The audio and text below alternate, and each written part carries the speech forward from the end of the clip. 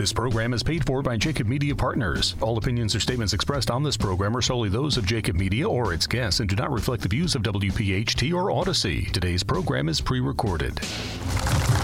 And guess where this additional billion gallons of biofuel is going to come from? It's going to come from abroad. That's not an American first energy policy. We're in this together. Labor's in this. Building trades are in this. Refiners are in this. American consumers need us to do this too.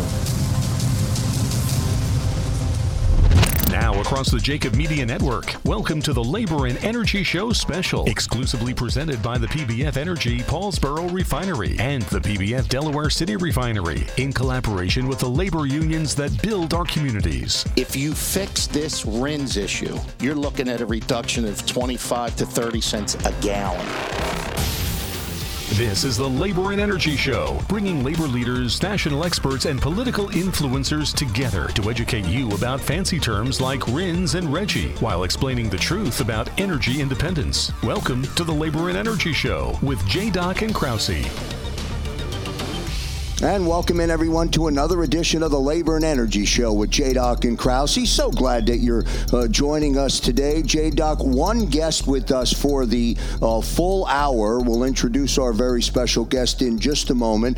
Still having and fielding a great conversation from our last Labor and Energy Summit. We have another summit on the calendar. We'll update our listening audience about that. And a reminder to the listening audience, if you miss any of today's broadcast of the Labor and Energy Show, if you want to go back and listen to the Labor and Energy Summit, just go to Apple or Spotify and search the Labor and Energy Show. Absolutely, Joe. And every week we get the opportunity to talk to the top leaders in labor, energy, and politics about the importance of working together and maintaining a balance between our traditional energy resources and the transition to renewables. Obviously, and continuing to meet our environmental standards, which are already the highest in the world as we navigate the slippery slope of energy in America and abroad. So obviously the goal of our show is to educate the public on common sense in energy. And of course, the big thing is to change the narrative. And Joe Krause, you say every week, when you call your phone, it says, your answering voice message says, if you find yourself the smartest person in the room, you're in the wrong room. Well, I'm in the right room. We got an incredibly bright and influential individual as our guest today. And let me tell you something. I couldn't be more excited than to have this show coming about today. I'll let you introduce the guest in just a moment, and we'll get him into the conversation right away. I do want to point out, as our, just to the listening audience, you're listening to a show that we recorded earlier in the week, and our special guest today was kind enough to join us, sitting in the state of Florida today when we are recording, and I want to be sensitive to Lou's time and also make sure that we share the appreciation to Lou for taking a moment, despite everything that's about to happen in Florida, for him to join us. So let's jump right into it. Thank you. Absolutely, Joe. We really appreciate Lou Pugliese, president of the Energy Policy Research Foundation, known as EPRINC, a leading energy think tank based in D.C. Lou, welcome to the broadcast. It's great to be here, guys. Well, it's great to have you. And the broadcast today, our theme of discussion on the truth and the realities of the energy transition. Okay, and to our listeners who don't know what that may mean, from our traditional energy resources, gas, oil, and coal, to renewables. And so it's the number one topic in energy right now, really not just in energy, but across the world, across the globe. And, Lou, we're ecstatic to have you on the broadcast. One of the things, and I'd like to start right off, is give us a little bit of background on EPRINC. What is it, and what are your main areas of research and projects? Yeah, thanks so much.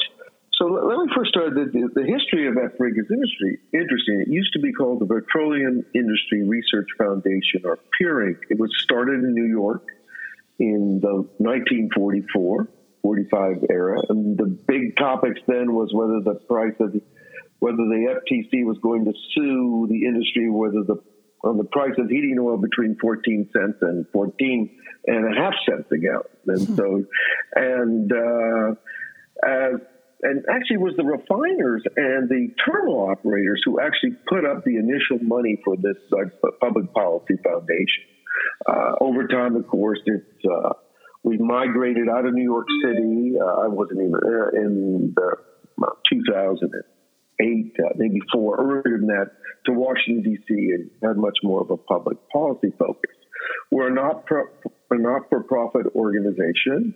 When we are really in this space, this research space of petroleum, energy economics, and public policy, we routinely testify before the Congress. I personally have testified 4 times in the last 100 days, both in the House and the Senate.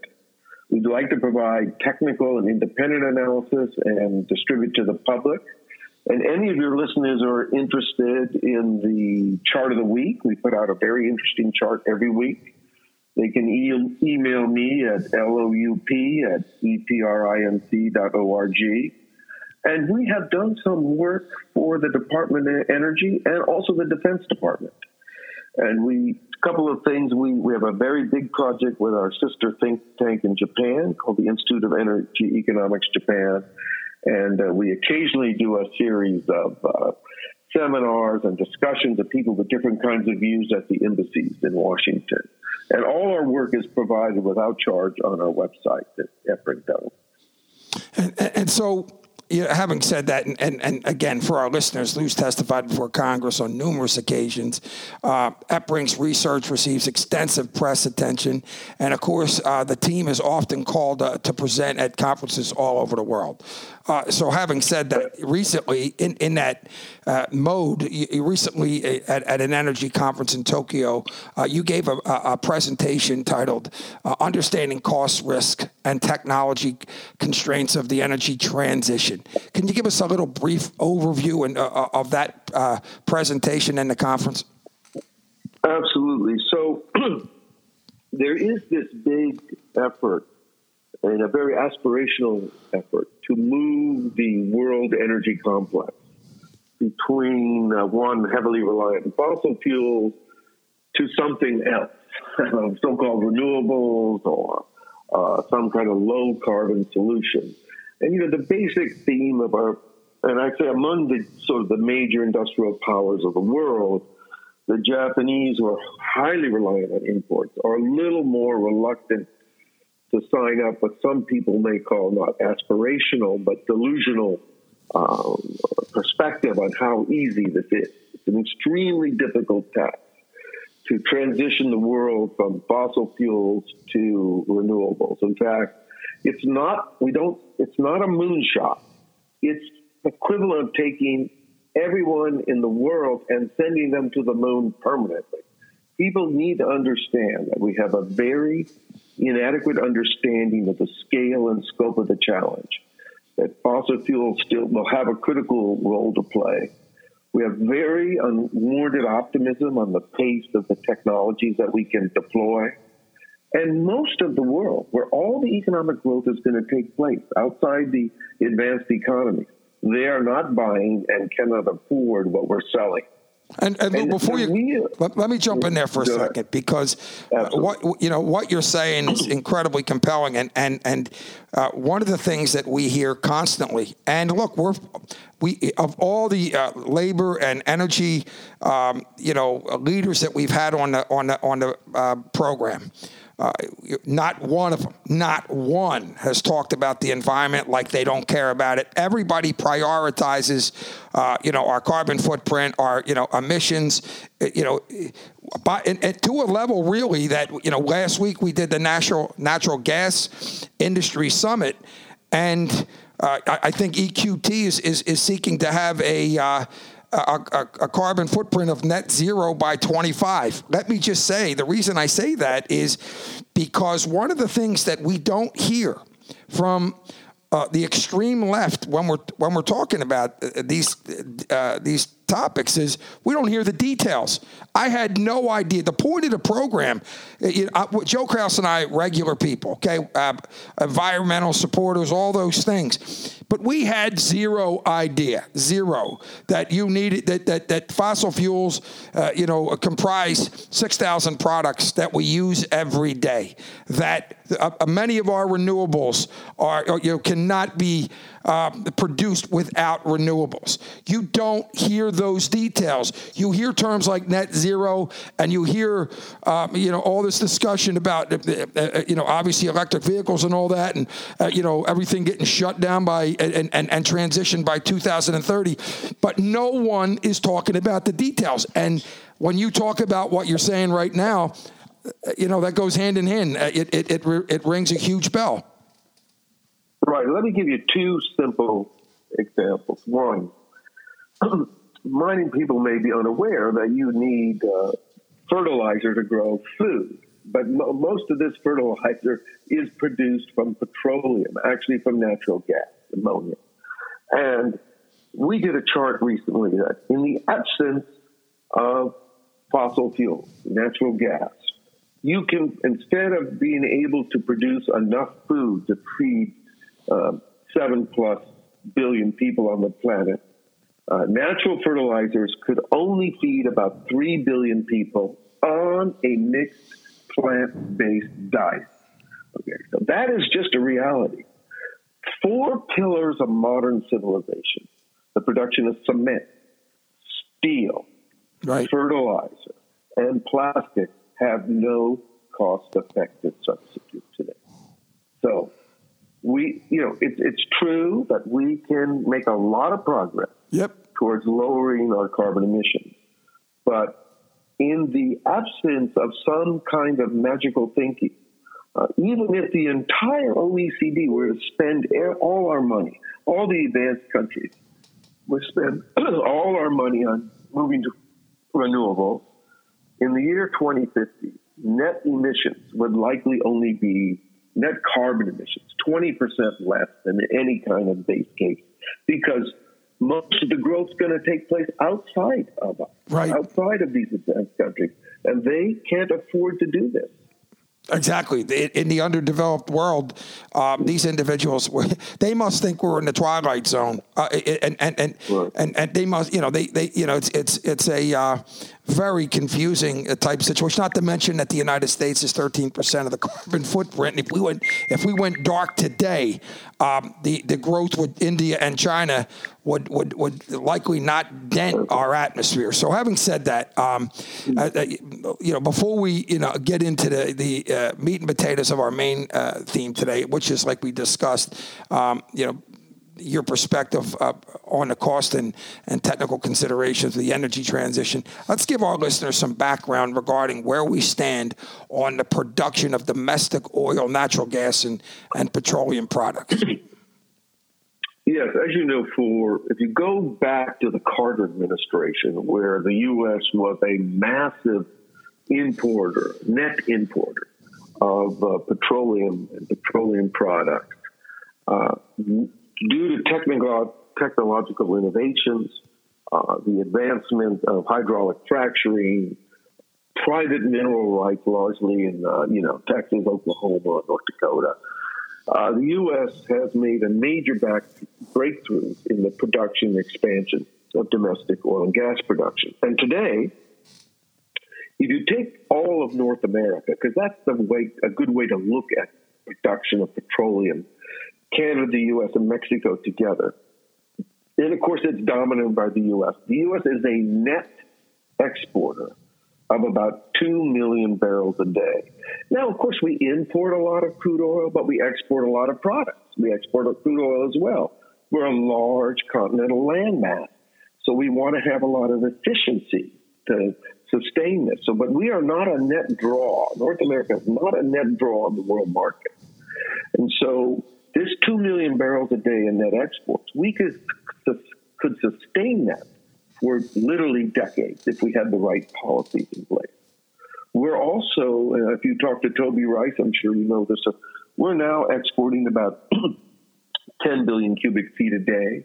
Those exports, well, they go into the world LNG market of natural gas. And a lot of natural gas is exported to Mexico by pipeline. But our exports of natural gas are probably equivalent to what the Europeans were importing from Russia, right? And second, if you go from 2010, 2020, the United States alone provided over 80% of the incremental demand in global petroleum, right? Liquid. That is why prices were kept low. And that is why you want to have a system, the production, distribution, and refining sectors to be as efficient and to operate at the most effective manner as possible. And you don't want a set of policies that diminish the value of this North American production platform. Absolutely. So that's where we are today. The Labor and Energy Show with J-Doc and Krause. We'll take a short break. We'll pause for just a short break and pick up our conversation on the other side. Back in a moment. Thanks for listening to tonight's Labor and Energy Special. Now it's time for Did You Know? A public service announcement from the providers of this program. Did you know carbon capture and storage can capture more than 90% of CO2 emissions? Did you know? First chartered in 1903, Steamfitters Local 420 has been constructing and installing mechanical systems throughout the Delaware Valley for over a century. United by excellence, this local is proud to have worked on projects such as the Sun Oil Refineries, Children's Hospital of Philadelphia, and the stadiums for all our Philly teams. From helmets to hard hats, Local 420 represents the history of Philadelphia. Steamfitters Local 420, Jim Snell, Business Manager. PBF Energy wants you to know hidden RIN costs are adding almost 30 cents to every gallon at the pump and pushing independent American refineries to the brink. It doesn't have to be this way. President Biden can lower gas prices and protect thousands of union refinery jobs by fixing the renewable fuel standard. And he should. Visit fuelingusjobs.com/take-action to urge President Biden to stop the RIN sanity and fix the renewable fuel standard today. Portions of tonight's Labor and Energy Special are being supported by the members of the labor union community, including Steamfitters Local 420, Jim Snell, Business Manager, the Eastern Atlantic States Regional Council of Carpenters, and the United Steelworkers.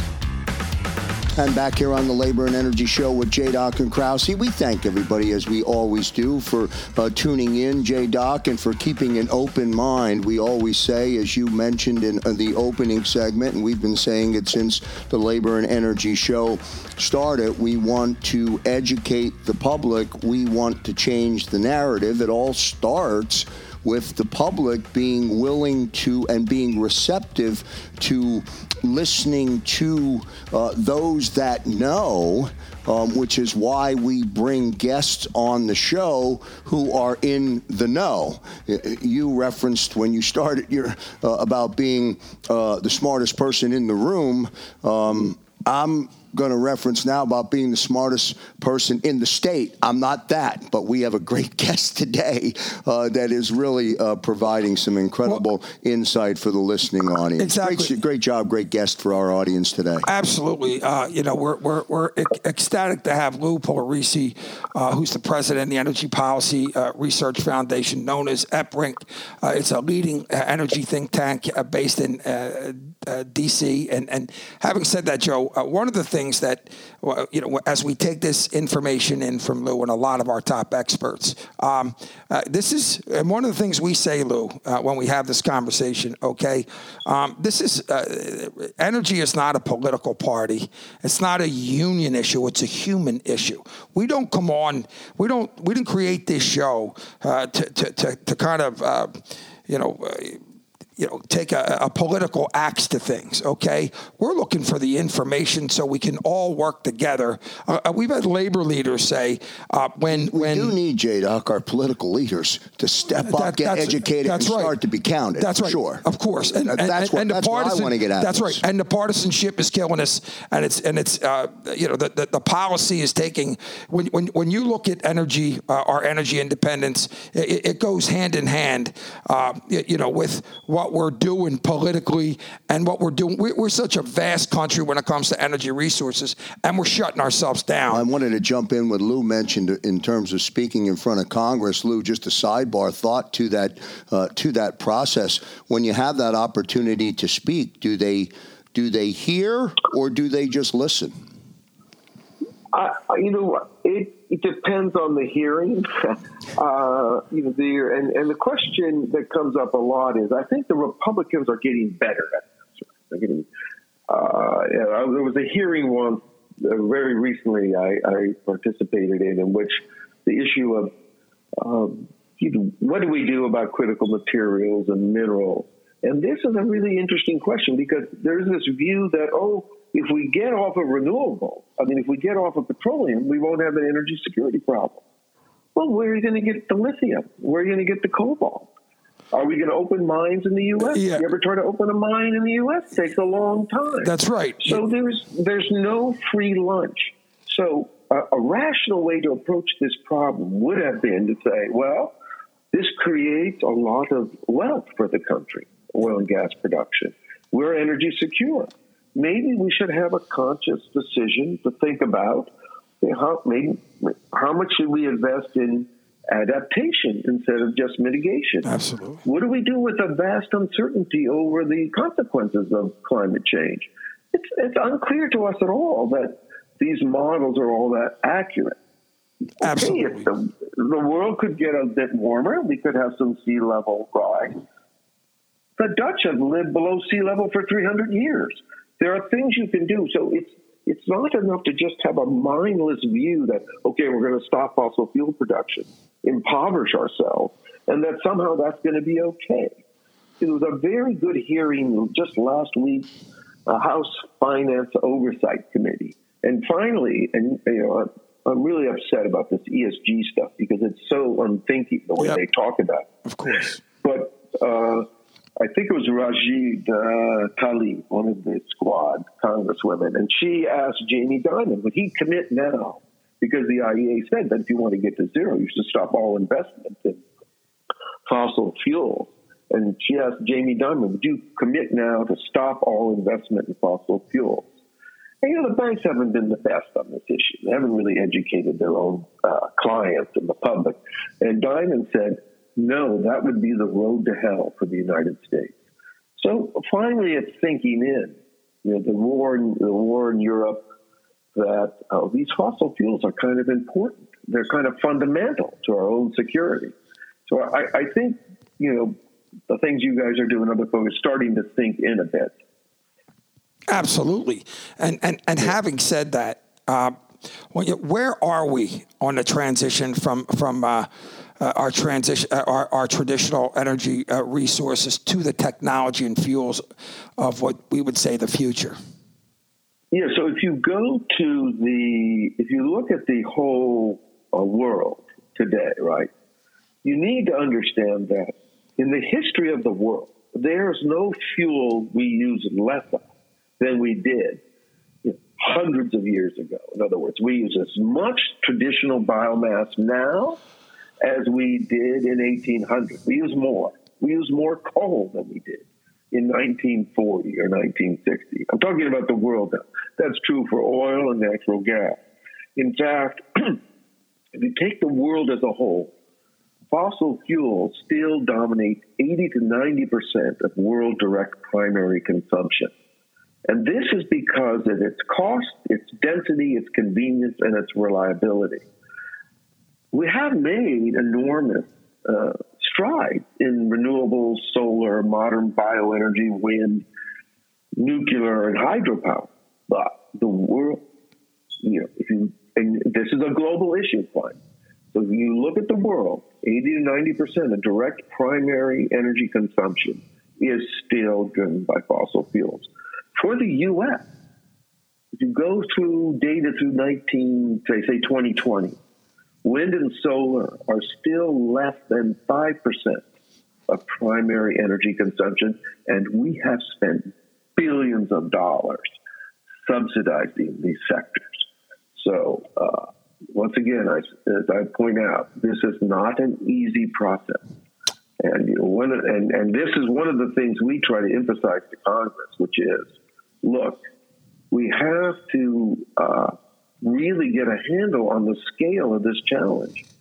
And the public really has an inadequate understanding of the scale and scope. We have just unwarranted optimism on the pace of the transition, and we're likely to just cause a lot of economic hardship if we proceed with this without understanding the full consequences of what we're doing. Yeah, and you talk about that magnitude as we do proceed with the energy transition. And we talk about, like Joe Kraus mentioned, our political leaders, and you're obviously, when we're talking in front of Congress, what kind of questions should the policymakers and our leaders be asking? So they should be asking a lot more of what are the technical risks? What does it cost? Basically, you get up on Capitol Hill or you get in these meetings and it's about whether you care or not. But that is not a good way to make policy. This is real, these are very difficult things to fix. What do we do about the fact that most of our fossil fuel energy sources are 100 times more energy dense than a lithium-ion battery? What do we do about the problem that a lot of our political leaders say, look, we want to jump over natural gas and go straight to renewables. We want to stop the natural gas. Right. But there's this is not selling outside a few rich countries. And do you think the people, you've got somewhere between 300 and 500 million people in the southern cone of Africa who have no access to any power at all. You think their first choice is going to go with some intermittent source of power that's unreliable? I mean, there are a lot of problems in these countries, I get it. But what they want is dense fuel. They want reliable fuel. In fact, right now, you go worldwide, after the invasion of Ukraine by the Russians, coal is now becoming one of the predominant fuels. In fact, the increment in coal use worldwide has wiped out all the benefits of all the money the U.S. has spent in reducing CO2 emissions over the last 10 years. It's just, it's not, we're not very thoughtful in how we're proceeding with this transition. And as we're talking about this, is there just a disconnect? And really, like Joe Kraus, are people, and you talk about our political leaders and policymakers. When I say where's the disconnect, and that's what I meant by talking about you hear this, a lot of these obviously shutting ourselves completely down, okay, and you talk about the devastation that the one individual talked about. Don't the politicians know it? Haven't they been educated? Aren't they listening to you? You're not walking in there with a political agenda. We're talking about factual information, and we all care about the environment, but we need to do this in the proper way. Lou, you mentioned the countries that are poverty, that are energy poverty, and the fact that they're worried about obviously turning a light on or getting heat or getting the natural resources that they need that they don't have. They're using animal dung for a fuel source. Having said that, and that's a terrible, so they're not going to start off, they're not going to entertain elaborate, obviously renewables to start off with. They need the basics. Having said that, where do you hear, that's one thing, but how about our energy rich countries? When regular people are not able to air condition their homes during the summer, that happened obviously in Texas. When things completely shut down, people that are used to having it, in a sense, it worries me that we're going to have to get to that point. At least if some people had their way, before we smell the coffee and come up with solutions where we can work together on it. Right. So I asked a friend of mine's a Democratic pollster, okay? And I said, look, I don't quite get this. The Democratic constituents should be a lot of like blue collar folks and, sort of middle class folks. And so how does this expensive energy solutions and climate kind of initiatives work? And he said, you don't understand. If you do the polling and you ask your average working man and woman out there, climate's way down on their list. So I said, well, why is it such a big theme with the Democratic Party? He says, it's the donors. Yeah, the donors give all the money. Well, that's got to be a good long-term strategy for the Democrats. Exactly. And to your point, and I bring it up a lot, I'm going to bring it up now. Joe Kraus and I, doing the labor show in Philly, they shut down PES refinery. Now, the refinery was having some financial issues, but the point that has to do with the RFS and the RINs, and we won't get to that this show, but we know a lot about it, and of course on part 2 of the broadcast, the next broadcast, we'll get into it. But having said that, we were sitting there in the twilight zone because a lot of our labor unions are, their workforce is heavily focused on the energy sector, working in refineries and a lot of the plants. And this PES refinery was getting shut down. Ultimately, it did. We had a number of the union guys in the studio with us.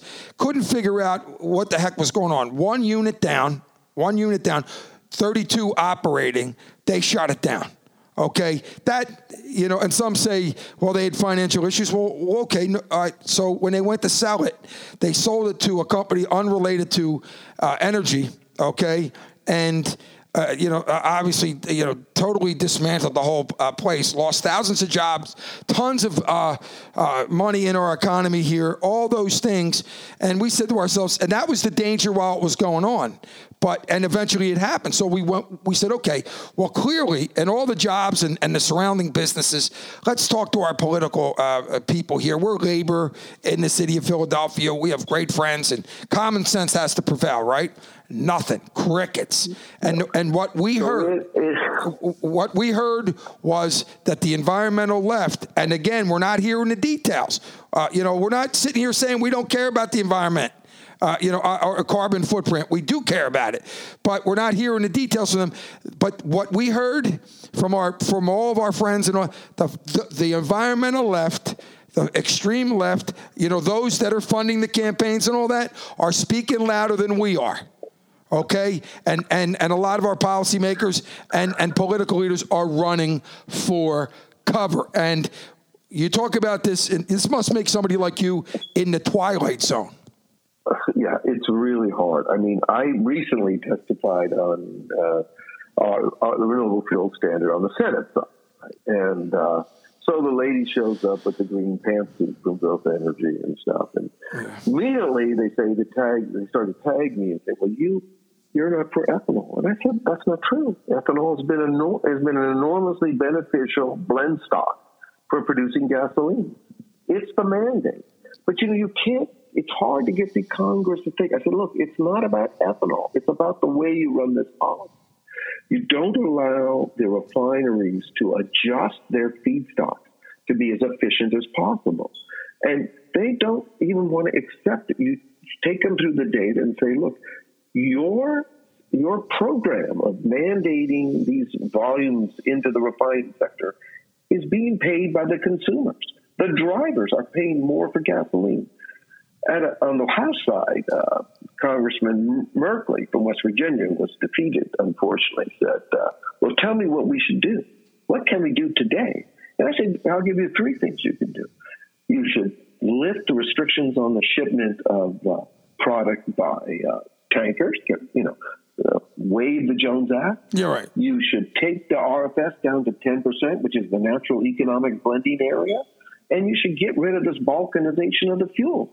Just go with a single standard. I mean, if it's really a crisis, you should be able to reach out and do some simple things, right? Because what you're getting out of all these regulations are either helping some small special interests or imposing a lot of costs with very little benefit. Yeah, I mean, using Jones Act ships and it the changes are obvious. What makes me actually crazy is we actually had Congressman Donald Norcross on the program talking about this at the RINs and the RFS. There's national security issues here. Okay, we have refineries closing down. That had a lot to do with the PES refinery, no question. And it amazes me how people will choose, money over national security issues and energy independence. Mm-hmm. This is the Labor and Energy Show with J-Doc and Krause. We'll take our final commercial break on this edition of the Labor and Energy Show. One reminder for you, our next Labor and Energy Summit will air on October 29th and 30th. So coming up about a month from this broadcast, Kathleen Sagama and the Western Energy Alliance will be all part of our next Labor and Energy Summit. Back in a moment. Thanks for listening to tonight's Labor and Energy Special. Now it's time for Did You Know? A public service announcement from the providers of this program. Did you know wind power depends on hydrocarbons? That's because inside those turbines are gears and axles, a generator, all sorts of moving and turning parts. And moving parts need lubrication. And lubrication means oil. Did you know? What's a Boilermaker? We're the skilled welders, riggers, and craftspeople who will help you grow your competitive edge. We step up when others step back, and we do the job right, on time, on budget, and safely. No drama, just results, every time. We're the International Brotherhood of Boilermakers, and everything we do begins with our bond. Let's get to work together. Visit bestintrade.com. Operating engineers are the men and women that move mountains. And the Engineers Labor Employer Cooperative, ELEC, puts them to work. They create opportunities for the men, women, and union signatory contractors of Local 825, repaving our roads, keeping our homes bright and warm, and even building our favorite team stadium. We understand infrastructure. That's why ELEC and Local 825 are ready to get to work. Neuter Integrated Multi-Craft Contractors has been a force since 1896. That's right, 1896. And specializes in welding, piping, mechanical, structural, constructability reviews, project management, and rigging design services. For a free consultation, call Neuter at 314-421-7600. Neuter proudly serves petroleum refining, chemical processing, power generation, and alternative energy. Get in touch with Neuter at 314-421-7600. This program is paid for by Jacob Media Partners. Portions of tonight's Labor and Energy Special are presented by PBF Energy and supported by members of the labor union community, a collaborative to educate the public and change the narrative. And welcome back, everyone, again to this edition of the Labor and Energy Show with J-Doc and Krause. You know, J-Doc, sometimes when we have a great guest on our show, I often find myself just listening intently to what is being said. And I say that because I want to use it as a segue to make sure that people know if you miss anything, if you want to re-listen to it, download the podcast on Apple or Spotify, search the Labor and Energy Show. Sometimes the information is hard and heavy or just not so obvious. And I know for me, sometimes when things aren't obvious, I have to go back. I have to re-rack. So I want people to feel good about being able to do that so we can get what Lou is talking about today and bullet points that you're making. We can make sure that we hit the mark. Absolutely, Joe. With the conversation. Listen, this has, global consequences. And, our goal, obviously, in layman's terms, not only to change the narratives, but to educate the public on the information before you create an opinion on something that could literally cut your nose off to spite your face. Lou, we kind of skipped over this. I want to cover this. Question real quick before we kind of get into the different technologies that are being deployed for the energy transition. the high prices that we're seeing for gasoline and natural gas, is that something, entirely tied to the Russian invasion? No, absolutely not. I think there's several. It depends what you're talking. If you're talking about petroleum products like gasoline, diesel fuel, jet fuel, some of that is clearly what I would say very foolish policies during the pandemic. If you think you can shut the economy down, throw a switch and turn it back on, I think hopefully our political leaders have learned their lesson. It doesn't work like that. Right? You get all these disruptions in supply chain. You want to get tubulars up from New Orleans? Well, good luck. There's no one who's around to drive the truck. So you have a set, and if you keep creating a set of policies which are disincentives to expanding oil and gas production, guess what? You're going to get higher prices. So, yes, some of the run-up in prices is due to underinvestment from the pandemic. Some of it is tied to ESG, and some of it is tied to maybe when a lot of the smaller producers were expanding too quickly and they weren't getting returns for investors. But, in fact, it is broadly tied to a failure to understand that fossil fuels are going to be with us for years. And it's also a failure to understand that these critical materials, that the demand for these critical materials, you're going to have over the next 20 years, over 4,000% increase in lithium, 2,000% graphite, 2,000% increase in cobalt, nickel. These things are not going to come out of the air. They're going to take a massive investment. And I think, so one of the things I like to say is we need to step back from this. And we need to go to our policymakers and say, okay, how do you want to address the political, economic, and geopolitical constraints to these net zero adoptions? What is really the role of U.S. oil and gas in our own energy security? Right. How are we going to deal with supply interruptions and cost increases of these critical materials? What are we going to do about resilience in the electric power sector? And, natural gas. Natural gas is such a valuable fuel. We use it as refinery fuel. We can export natural gas to the world with LNG. Yep. And we can have low prices in the U.S. if we'll build out the pipelines. We have the potential gas committee, got enormous studies. We are the Middle East of natural gas. So I really think it's a failure to understand, is climate an existential threat or a manageable problem? If it's a manageable problem, which that's what the IPCC said. It doesn't say we're going to go out of business. It just says we're going to have some problems, even if you buy the models. Well, we should have a more rational, cost-effective approach to that. Absolutely. And so as when you talk about that and the technologies that can be deployed for the energy transition, the question is, are they working and affordable? And one of the things, I see you've spent a lot of time looking at are the range of technologies. We're talking about electric vehicles, hydrogen fuels, carbon capture, energy efficiency. Right. What are the prospects of these technologies over the next 25, 30 years? Most of these technologies, take hydrogen production or electrolysis, right? The way our grid is set up now is not even to deal with. To produce hydrogen now, you might be able to produce it at $6 a kilogram. You got to get it down to $2 a kilogram.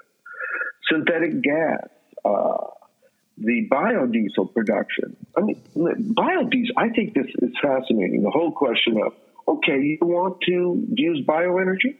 Let's say you want to use bioenergy just for electric generation. The land requirement for bioenergy today, and this is worldwide, is about the size of France. Right? That's how much land is going into producing plants or some kind of, biological-based fuels. And you're going to have to increase the amount of land to that just to get on this path that the International Energy Agency to the size of Mexico. Right?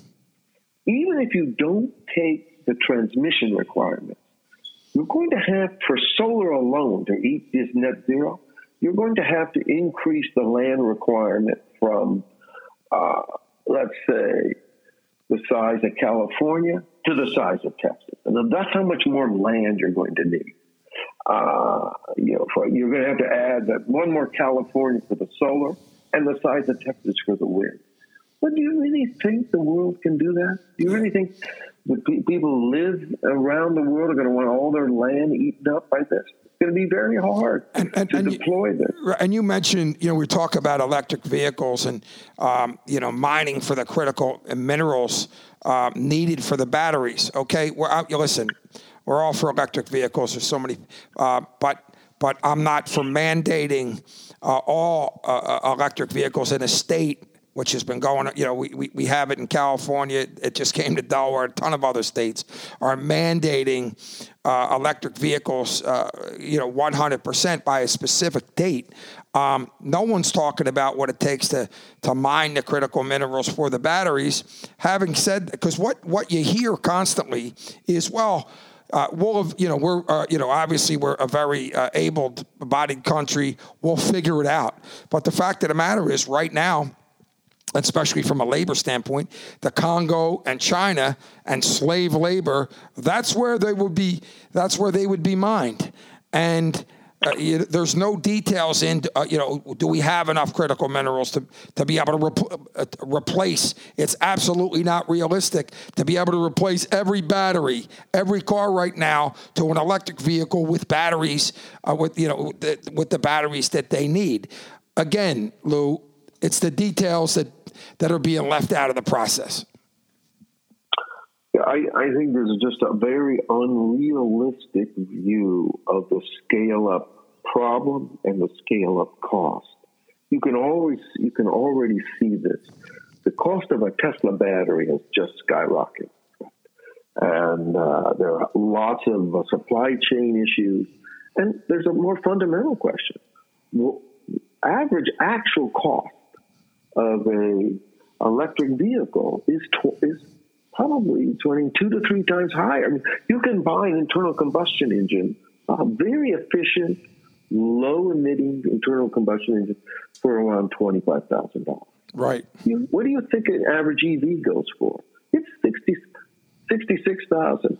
And how long are we going to keep doing these subsidies? These subsidies, if everyone's going to buy an EV, I don't think we have enough money in the Treasury to pay for that. Absolutely. By the way, just so you know, Lou, that's Joe Kraus type of money. I'm not in that league, just so. But what about carbon capture? There's a lot of talk about carbon capture. A lot of people talk about the cost.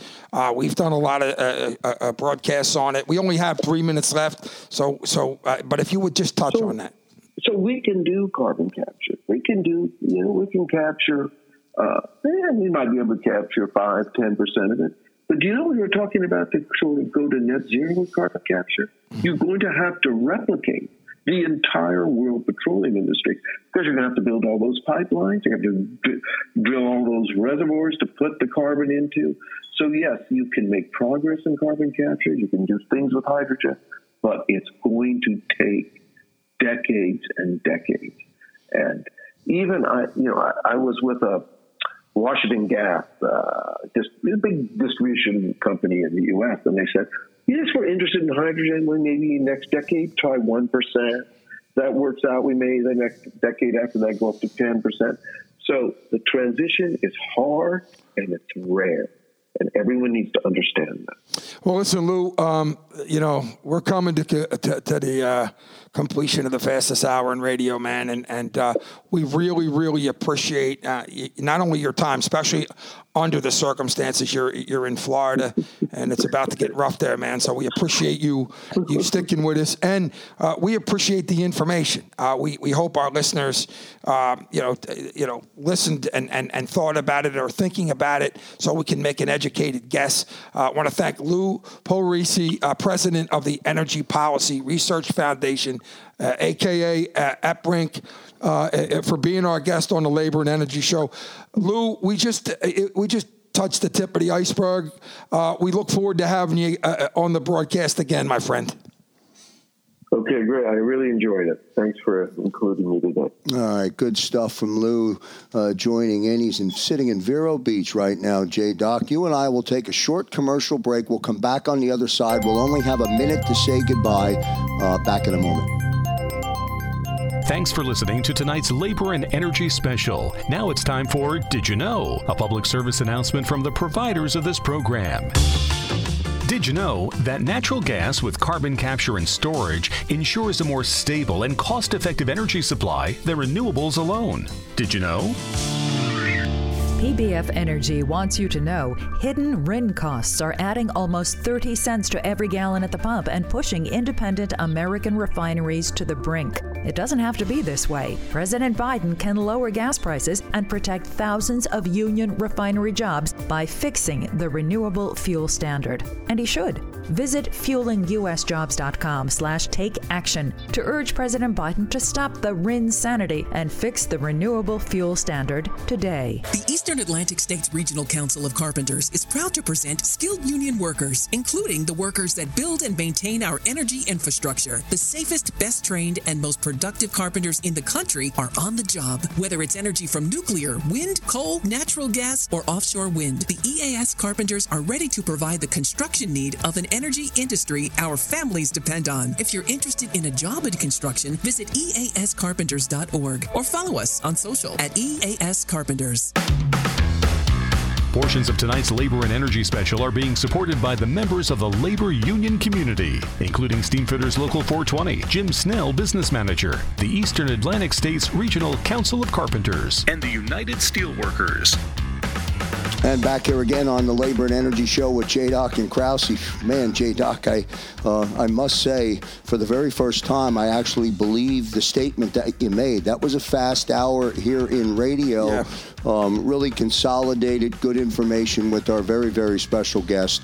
He was fantastic. Yeah, and he stuck with us, as you said. He's sitting in Vero Beach, Florida, when we're in studio recording the show, and he stayed with us as he's hunkering down. So special thanks to Lou, for sure. We want to thank Lou Polarici, obviously, talking about all the pressure points, talking about common sense in energy, talking about utilizing our traditional energy resources in the process of the transition, to renewables, and bringing some reality into the discussion, Joe, and the details. So, fantastic conversation. Really, what the show is all about. That's going to do it for this edition of the Labor and Energy Show with J-Doc and Krause. Don't forget our next Labor and Energy Summit coming up at the end of October. And if you missed any of today's broadcast, or if you want to go back in time and listen to just our last Labor and Energy Summit from just a week ago, go to Apple or Spotify, search the Labor and Energy Show. Put in your pods, go for a long walk, and continue to get educated. On behalf of our special guest, on behalf of J-Doc, I'm Joe Krause. See you next time, everybody. Thanks for listening to tonight's Labor and Energy Special. You can help. Call your congressperson before the upcoming midterm elections and join the movement to push back on RINs. This program is paid for by Jacob Media Partners. All opinions or statements expressed on this program are solely those of Jacob Media or its guests and do not reflect the views of WPHT or Odyssey. Today's program is pre-recorded.